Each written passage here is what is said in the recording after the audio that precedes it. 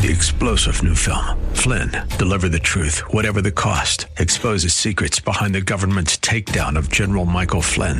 Flynn knew what the intel world had been up to. He ordered the first audit of the use of contractors. This set off alarm bells. He told the truth. He was the most dangerous person for Donald Trump to hire. They had to get rid of Flynn. Flynn, Deliver the Truth, Whatever the Cost. Available now. Watch it today. Go to salemnow.com. salemnow.com. Welcome to Season Watch with Wendy Scott, where we observe the things coming on the earth through biblical binoculars, because the Bible is both timely and timeless. With her master's degree in rhetoric and writing skills, Wendy is a part-time college professor, but a full-time truth professor. She believes the Word of God is His perfect revelation, including a young earth's 6-day creation, as well as the global flood inundation, and that Israel is God's chosen nation. Faith alone in Jesus is salvation. The true church rapture comes pre-tribulation, followed by Christ's millennial domination and His eternal kingdom with earth's regeneration. Jesus is coming without hesitation. And now, here's Wendy with today's topic. Hello, friends. Thank you for joining me again with Season Watch, and we're going to start with prayer. Jesus, thank you so much for a beautiful summer. I know some people are having some difficult weather, and we pray against that, Lord. We pray that you bring cool breezes and beautiful days, and that you bring opportunities for us to share your goodness and your beauty with the people in our lives. And the days are short. We want to build relationships with them, and we want to see fruit from our faithfulness, God. So help us to engender relationships and be a blessing and draw people to you through their light, through your light in us. And so we just give you all our hopes and concerns and dreams in Jesus' name. Amen. And friends, this is a good time to really try to engender those relationships. I was just talking with the producer about that. And our hope is that those who are not following Jesus yet will just enjoy us and want what we have, as they say. And so we got to pray to build those up. I also want to urge you to go back and listen to my earlier episodes of Season Watch. If you haven't been listening from the beginning, I actually do several series on different topics, and particularly related to the times that we're in, right? Season Watch, watching for the times and the signs of the times, and then how they point to the labor pains of the last days that Jesus and Paul warned about.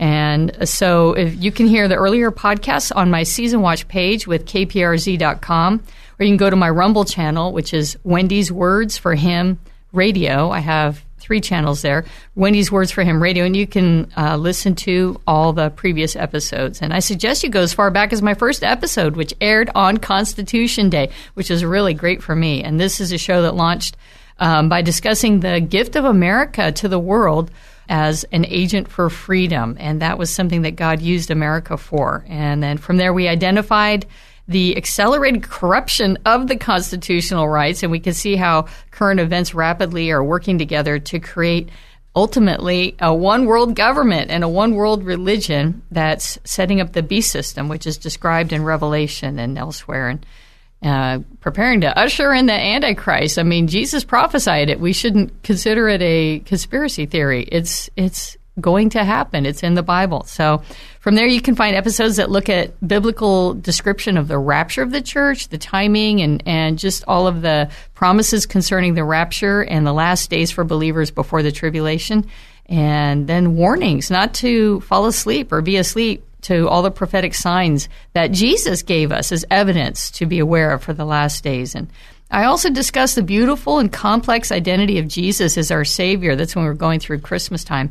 And I detailed prophecies that are often not discussed concerning Jesus, Yeshua, the promises of the Messiah, and how amazing He is, how many things He fulfilled. It's really incredible. So I urge you to listen to those again. And, of course, we always discuss the significance of Israel in God's prophetic plan. And, of course, we want to always pray for Israel and Jerusalem, and that He sprinkles the land. And He is sprinkling the land, particularly the more secular Jews are hearing and listening to discussions about Yeshua. They're actually more welcoming, even as the Orthodox Jews are getting more and more against hearing about Yeshua and actually protesting it. So we've got a lot going on. And then in this current series on spiritual warfare, I've made references to how current events reveal the last days prophecies. But in earlier episodes, I go into a lot greater detail. And you'll probably find that pretty interesting, including audio clips from various actors. And I believe that's going to be those episodes that will be very beneficial. We're still keeping an eye on all the major players from the World Economic Forum, the United Nations, the WHO, and many other specific organizations and people. And in case you didn't know it, friends, the elite leaders of the world have been conspiring to subdue and kill us, take our assets, lock us into global surveillance, a global governance system, digital currency that they can track and turn off. And they're not really hiding it. It is not a secret, and they're actually doing it. So you definitely want to be on God's prophetic timeline. And that's why we must know our assignments during this time, and to take our eyes off the everyday plans and concerns of this world as if they're going to go on forever. We have to shift our thinking and be ready to have that footing, that spiritual warfare footing, to be the watchman on the wall, alerting those around us to the truth, sharing the gospel, and trying to bring as many to Jesus as we can before we go, right? Because nothing else matters.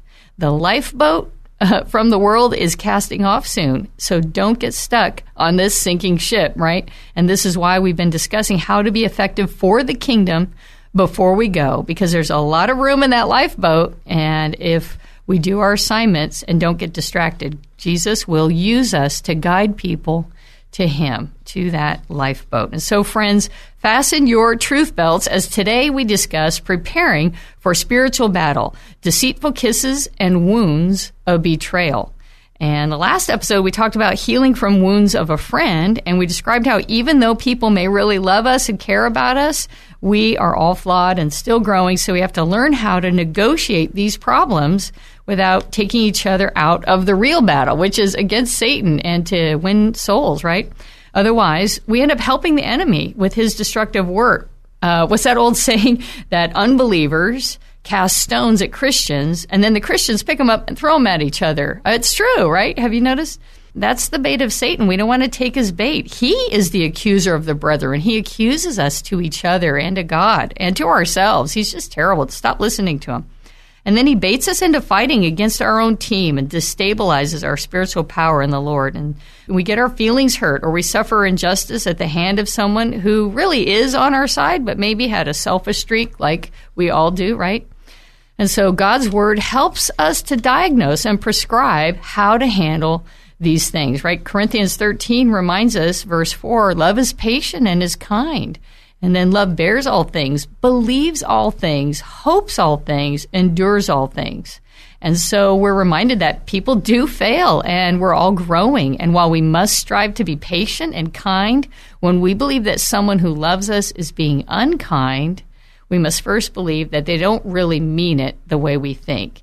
That it's perhaps our pride, and that we must humble ourselves to work it out. And of course, we kind of hurt each other. If I say something that is a sting to somebody else, you know, the natural thing is to sting me back, to kind of back me off of something that maybe they have pride about. That's what we just do. And we can't exchange these stings anymore. We have to call a truce, right? And even well-meaning humans with each other, there's going to be disputes. And Proverbs 13:10 explains what those disputes are about. It says, only by pride comes contention, but with the well-advised is wisdom, right? And that's what we want to do. And you see this converse. The converse of pride and contention is wisdom, right? To be slow to speak, quick to listen, and to speak peaceably, right? And so even well-meaning good believers have different views, and maybe that's good at times, right? Maybe God wants to do two things, or maybe they're a little right and a little wrong, and we just need to practice our training, right? We get this from the Word. Jesus prescribed how to handle such a situation when it happens in the church, right? Matthew 18:15. Moreover, brethren, if your brother sins against you, go and tell him his fault between you and him alone. If he hears you, you've gained your brother.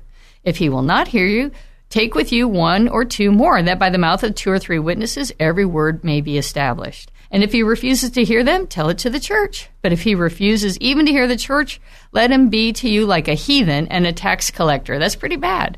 And there's a progression there to believe the best of somebody who seems to be a friend or a part of the church, and then to go through the process of reconciling. And then Jesus says after that, if they refuse, then they can't be dealt with. And so you can separate from them. We'll see that later from Paul. And we realize that only pride creates contention. And when well-meaning people cannot speak in peace, it's because of pride. And the hardest thing to admit is that this includes us.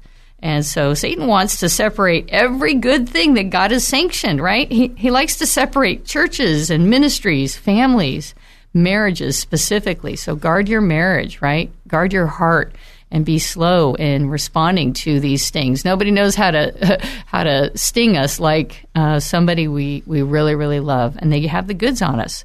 And so we have to be slow to respond to those wounds.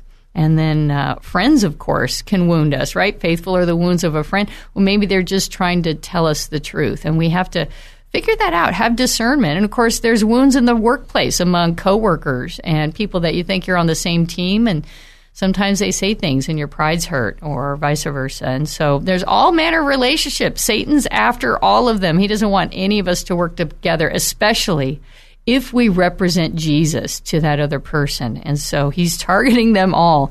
And in such circumstances, only apology can solve contention, right? We must assume our pride got in the way and humble ourselves in sincerity and pray that God also softens the heart of the other person. Definitely soften the target before you approach somebody in case both of you need to confess something. And so let God work on them. They'll listen to him, and then they won't even necessarily have to listen to you. He might completely change their heart before you go talk to them. And so we trust God to do this spiritual work for us and prepare the way. And we do it. We let him fight for us, right? And time and again, our best ointment for healing offense between family and friends is our own apology to the other person, right? And to be the first.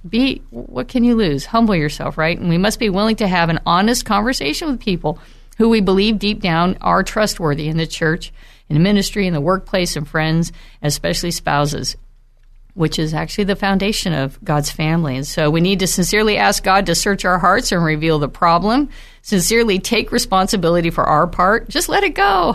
I'm not surprised I was a jerk. What was I thinking? I'm like that sometimes. Just admit it and have an honest conversation with the other party. Build them up and restore the relationship. And don't expect them to be where you are yet, but trust the Lord to get them there.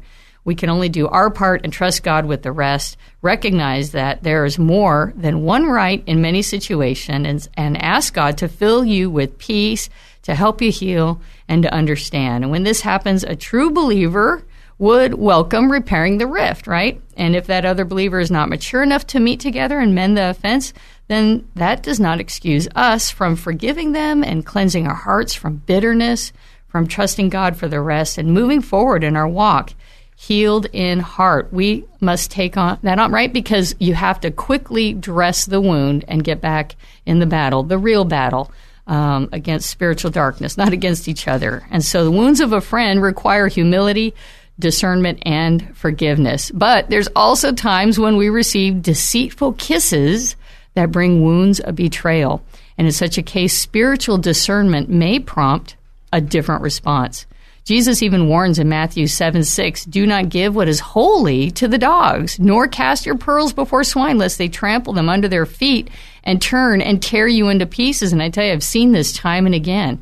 We have to have discernment when somebody is really misrepresenting themselves. They're really an enemy. And we have to be mindful how we give our pearls to them, right? And have that wisdom. So there's an appropriate spiritual response to those wolves in sheep's clothing that come to kill, steal, and destroy, who show themselves to be friends but hide their motives to seek personal enrichment, right? Jesus, John, and Paul recognized that there would be dissension and hypocrites and false believers in the church or among, quote, friends, right? And these are the most treacherous wounds because we trust them to be on the same team, but they're only scheming for themselves. Such friends can get close and have access to us. And while we think they stand with us, they're really ready to stab us in the back if it serves them. And the hardest part about discerning their motives is that they often themselves don't know their own motives, right? Hidden beneath the surface, they enjoy being seen as believers or friendly or a certain way. But then they can turn suddenly at some perceived threat to them or some perceived opportunity. And so they may not even know their own hearts until we see it, until it's revealed, right? And Jesus himself encountered these wolves in sheep's clothing. And the most infamous betrayal, as we know, is Judas, of whom it was prophesied in Psalm 41:9. Even my own familiar friend in whom I trusted, who ate my bread, has lifted up his heel against me. And that's devastating when we experience this, when we have somebody betray us who we really trusted. It's crushing, really. And it can take us out. It can take us out of our ministry, especially if it's someone connected to the church. We're offended and wounded, and we feel an injustice has happened, and it knocks us off of our assignment. And we can't let that happen. And Jesus pointed out that the sting of such treachery is in Luke 22:48 when he said, Judas, are you betraying the Son of Man with a kiss? I mean, look at the irony of that, right? Using your relationship with me to betray me. You're so close to me, you can betray me easily.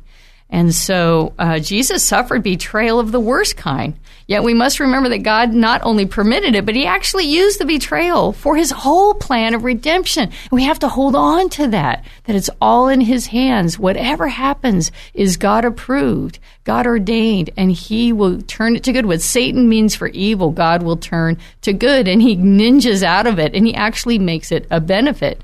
Isn't it interesting that Paul reveals in 1 Corinthians 2:7, but we speak the wisdom of God in a mystery, the hidden wisdom which God ordained before the ages for our glory, which none of the rulers of this age knew, for had they known, they would not have crucified the Lord of glory.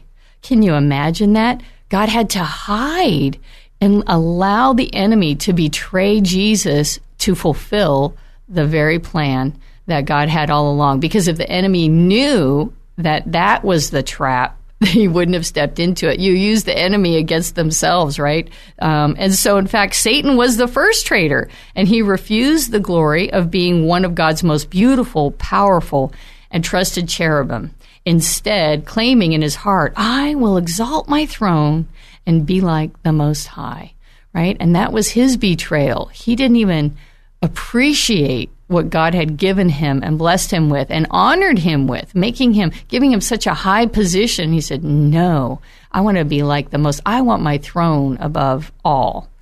And so he was cast down. And that's really how we set up where we are now, isn't it? And so, yet God will avenge in his time after his purposes are served. And we always must apply that not only to the grand scheme of things, but to our lives, that he has a plan and a purpose always. And Jesus even calls out those who represented themselves as followers of God, but were really self-serving opportunists, as we know from the Pharisees and Sadducees. So we see this in Matthew 23. By the way, read those woes. They're pretty good. I'm just going to start at verse 27 when he says, Woe to you, scribes and Pharisees, hypocrites, for you're like whitewashed tombs, which indeed appear beautiful outwardly, but inside you are full of hypocrisy and lawlessness. Even so, you're as serpents, brood of vipers, how can you escape the condemnation of hell? And they won't. Nobody will unless they give their hearts to Jesus fully. And so God will straighten it all out. And although he called them out, Jesus did not resist the Pharisees when they came to arrest him and to submit him for crucifixion. He trusted God and submitted to God's plan. And because of the things he suffered, the Father has delivered all judgment to the Son. So he actually gets to judge the very people who betrayed him. And we can trust him. Paul also addresses disputers and dissenters from supposed brethren in the church in 1 Timothy 6:3. If anyone teaches otherwise and does not consent to wholesome words, even the words of our Lord Jesus Christ, and to the doctrine which accords with godliness, he is proud, knowing nothing, but is obsessed with disputes and arguments over words, from which every envy, strife, reviling, evil, suspicious, useless wranglings of men, corrupt in mind and destitute of the truth, who suppose that godliness is a means of gain. From such withdraw yourself. But you, O man of God, flee these things and pursue righteousness, godliness, faith, love, patience, gentleness. And so we're not to be like them. We're supposed to recognize them, right? Be wise as serpents and gentle as doves. And that's what we're called to do. Even if we're sheep among wolves, we must use our discernment, recognize, and to behave accordingly, but do not return evil for evil, right? John also talked about the hypocrites in the church so they could derail it. Those can bring many offenses cloaked in sincerity, but they're full of lies, right? 1 John 2:18, he says, "Little children, it is the last hour, and as you have heard that the coming Antichrist is coming, even now many Antichrists have come, by which we know that it's the last hour. They went out from us, but they were not of us. For if they had been of us, they would have continued with us. But they went out, that they might be made manifest, that none of them were of us." And so there are treacherous people that come into the church, and that's Satan's design also. He wants to stumble us. And so when we allow ourselves to be hurt or trapped and blame God or blame the church or take ourselves out of ministry because of some injustice, we blame the wrong entity. We don't want to blame God. We don't want to hold it against God. We don't want to hold it against the church. We want to recognize that Satan has come in and he's trying to inflict wounds wherever he can. And so we must come into obedience to God. And even if we suffer hands of supposed brethren, just as Jesus did, they are not the true church. The true church follows Jesus' teaching, right? Or can be restored or can be guided. They can be told how to follow Jesus, right? And so there are many people who want to enter the church in order to serve their own purpose, and they may bring treachery that wounds us, but we have to have discernment and not tolerate those who stir up strife, division, and accusations. Satan plants false people in the church and creates havoc, and then accuses those who won't tolerate them as not being loving. Isn't that how he is? He's like, "Oh, you won't tolerate me? You're not very loving." And then we back down and let them continue to wreak havoc in the church. We can't do that. And we can't let people in our lives who are there for the purpose of tearing down things of God. And so we must have that discernment and not let Satan use our own faith against us. Jesus said we'll know them by their fruit. And so we must pay attention to them. So when their true nature is revealed, prayerfully seek God's wisdom for dealing with a viper, whether in your church or family or workplace. Sometimes God will reveal such things to others, and sometimes he will merely give you wisdom concerning how to handle them. So maybe everybody else will see what you're seeing, and then you can handle it together.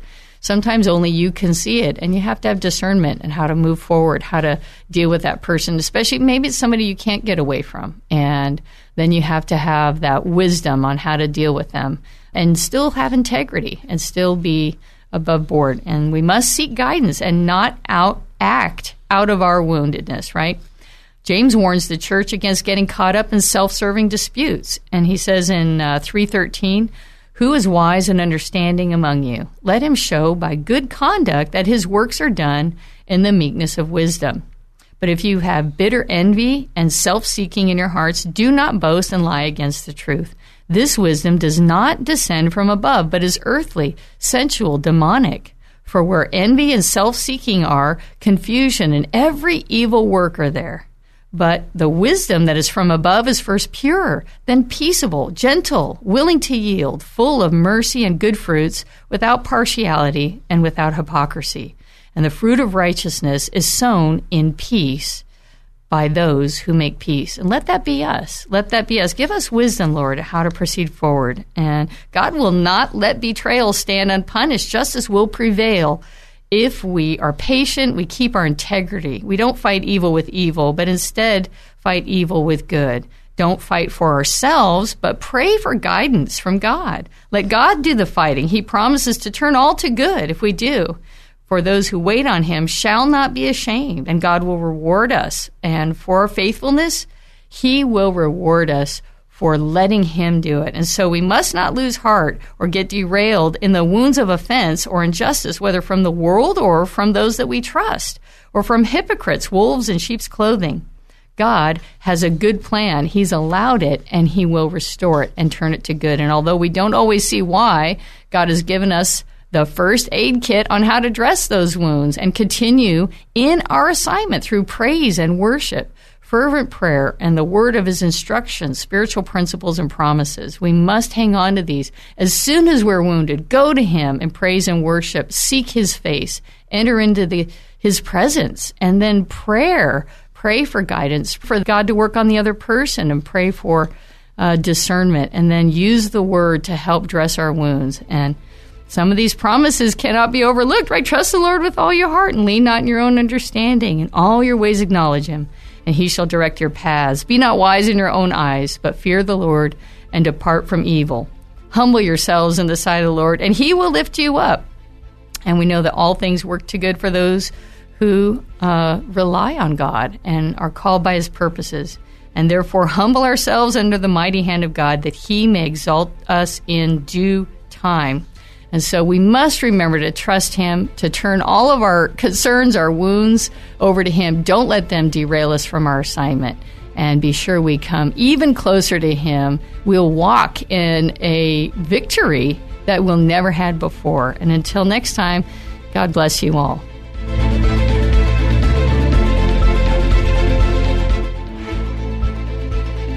Join Wendy Scott every Saturday at 3 p.m. on K-Praise for another episode of Season Watch. Previous episodes can be found through the K-Praise podcast platform, where you can also access Wendy's other platforms and contact links. Please email Wendy with show comments, questions, or suggestions at wscott@mywordsforhim.com, or visit her website at mywordsforhim.com for additional resources. Watch other teachings on her Rumble channel.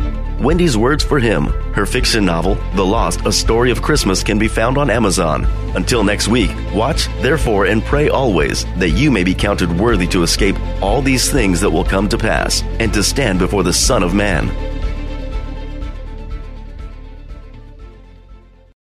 3-star General Michael J. Flynn, head of the Pentagon Intelligence Agency, knew all the government's dirty secrets. He was one of the most respected generals in the military. Flynn knew what the intel world had been up to. He understood its funding. He ordered the first audit of the use of contractors. This set off alarm bells.